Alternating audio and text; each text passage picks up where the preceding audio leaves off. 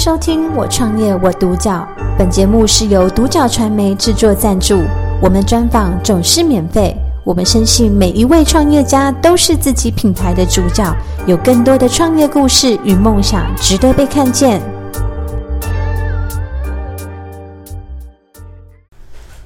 那我们今天非常荣幸邀请到艾达诺还有工作室的创办人谢依婷 Ada 来现场跟我们分享她的创业心路历程。欢迎 Ada。Hello， 大家好。好，那 Ada 第一个问题呢，是我们想要了解说，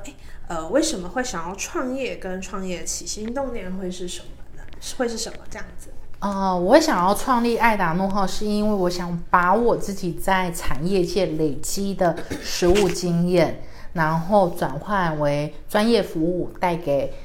台湾的微型跟中小型企业这样子。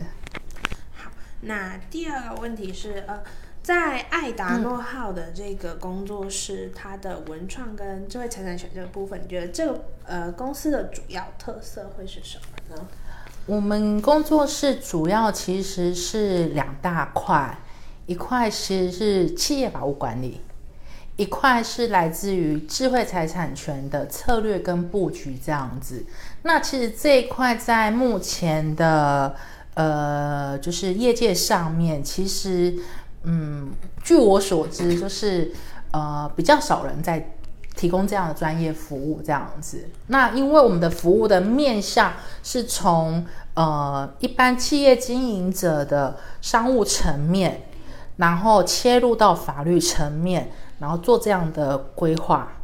对，所以跟一般的事务所比较不一样，他们是从法律层面切出来，我是结合了商务层面、经营管理层面跟法律一起去做切入这样子。好，那第三个问题是你在创业过程中啊，你觉得你最大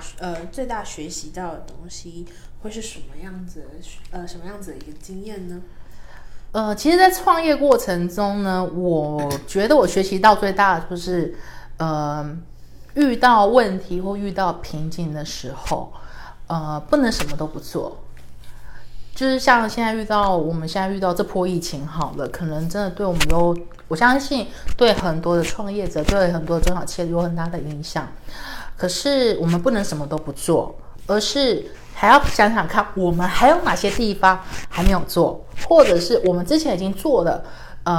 之前已经规划，之前做的事情有哪些部分，我们可以再把它优化的更好。所以不能什么都不做，停在那边，而是要再想方设法去找出说我还有什么事情可以做。对，那你觉得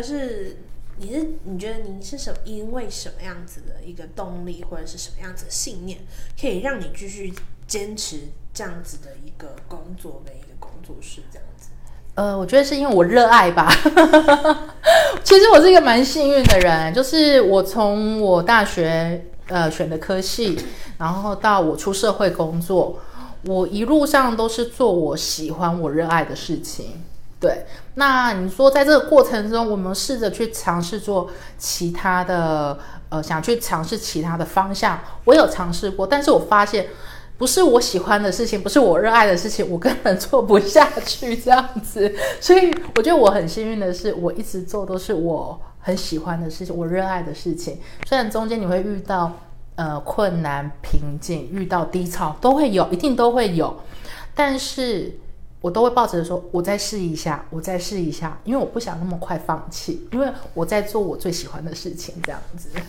看出来 Ada 对这一块的热爱这样子。那再来是，你觉得你希望说这样子的艾达诺号这样的工作室可以带给大众或者是消费者是什么样子的一个品牌印象呢？其实我对我艾达诺号这个品牌，我希望我可以带给大家一个印象是，只要有关文化创意产业，只要跟智慧财产有关，第一个想到需要可以咨询的人，就会想到艾达诺号。对，那这是一个很大的信念。那你觉得，如果你觉得艾达诺号传递的信念会是什么样？会是什么呢？艾达诺号其实我们想要传递的是，我们希望是在台湾的微型中小企业，其实我们希望是可以了解到，企业法务管理这一块的重要性，以及是智慧财产权布局跟策略这块的重要性，因为这就是企业对外竞争，我们本身要打好基础，准备好武器出去打仗的最基本的准备。对，所以我会希望就是带给所谓的 TA， 我的 TA 他们可以感受到这块的重要性，以及是不是只有感受到，而是落实也去做了这样子。好，那再来是你觉得说在爱达诺号接下来的3到5年内有没有什么具体的规划，跟你想要执行的目标，跟最后你想要表现这样爱达诺号的一个最终愿景会是什么样子的？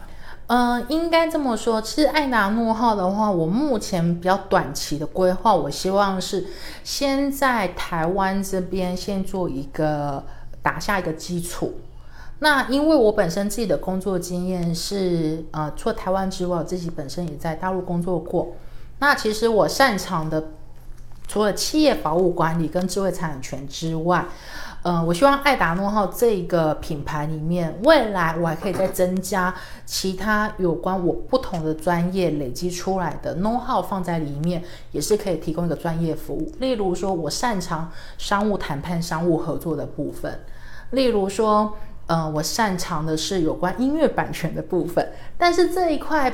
它都不是我现在短期我规划的服务范围，而是我希望可以在我未来的可能中长期慢慢的逐步加入到这个范围里面。那因为我自己本身也有很多就是这个有关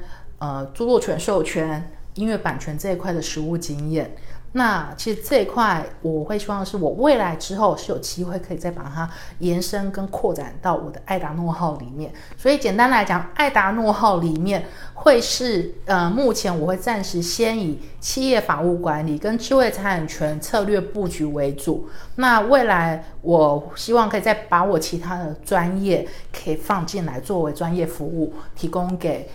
不同的 TA 群众。那加上就是说我希望也不会只有在台湾，我希望我也可以走到大陆。因为其实跟大陆合作业务往来的经验这一块，其实我也是很熟悉。我从我第一份工作跟我到现在，我都一直都是在跟大陆这边有很多的工作交流这样子。对，那我们当然也可以希望慢慢再扩展到亚洲的其他国家这样子。对。那因为2020疫情非常严重嘛，对。那你觉得这次的疫情波及到你最多的是哪一个方面的呢？应该是这么讲，波及到我最多的是来自于原本有些客户他可能原本是我们会有规划是要合作的，但是因为疫情关系，那大家第一个信念就是说我先活下来再说，其他事情我先往后摆一摆。那其实现在疫情这个状态其实它还没有很明确很明朗。那其实台湾现在是最安全的，可是你台湾以外的国家其实都还是非常动荡不安的。那变成是我们很多想要去拓展跟开拓的部分，我们就必须先暂停。那我们只能先把我们内部的基础，然后把它打稳、打好，甚至是在做优化这样子。所以在疫情的这个部分，其实它对我最大的影响是它让我内省我们现在做的事情还有哪些是还没有做的，还是做的不够好的，还是可以再把它优化到更好的这样子。那最后是今天如果有一个你的朋友或者是你的同学或同事这样，他也想创业，并且是和你投入是相同的产业部分的话，你有没有什么建议或者是实际经验分享呢？我觉得其实如果这个行业我们现在在做的企业法务管理跟制裁策略布局这一块有更多的人愿意进来投，我觉得是一件好事，因为代表是越来越多这样的需求了，就是台湾中小企业越来越有这样的意识抬头，更知道自己有需求，表示是什么？大家都想要打稳自己打好自己的基础。那因为有这个需求缺口，就会有很多的人想要进来这个产业，我觉得这是一个很棒的现象。那如果说要进来这个产业的话，我只会给一个小建议，就是说我们随时都要跟着所谓的产业的脉动，一定要去 follow， 一定要去了解，但是也要有自己独特的观察产业的这个能力，一定要有。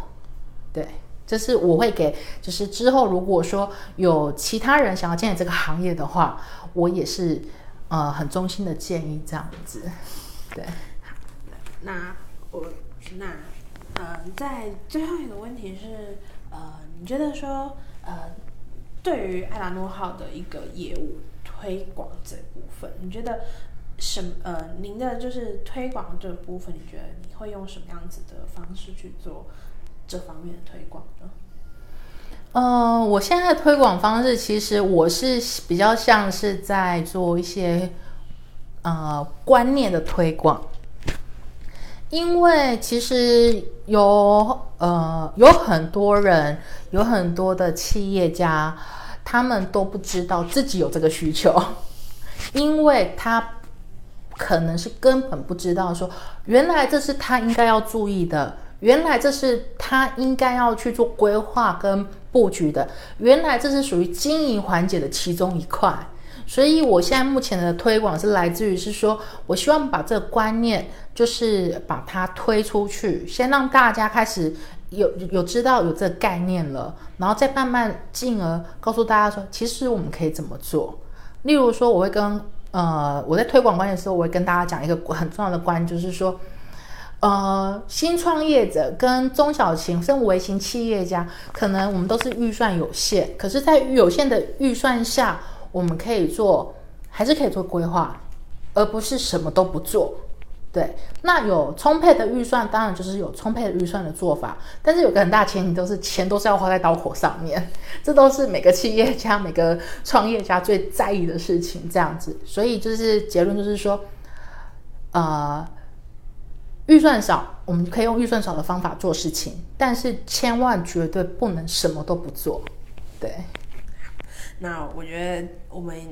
这次的直播上面也可以看到说，Ada你对于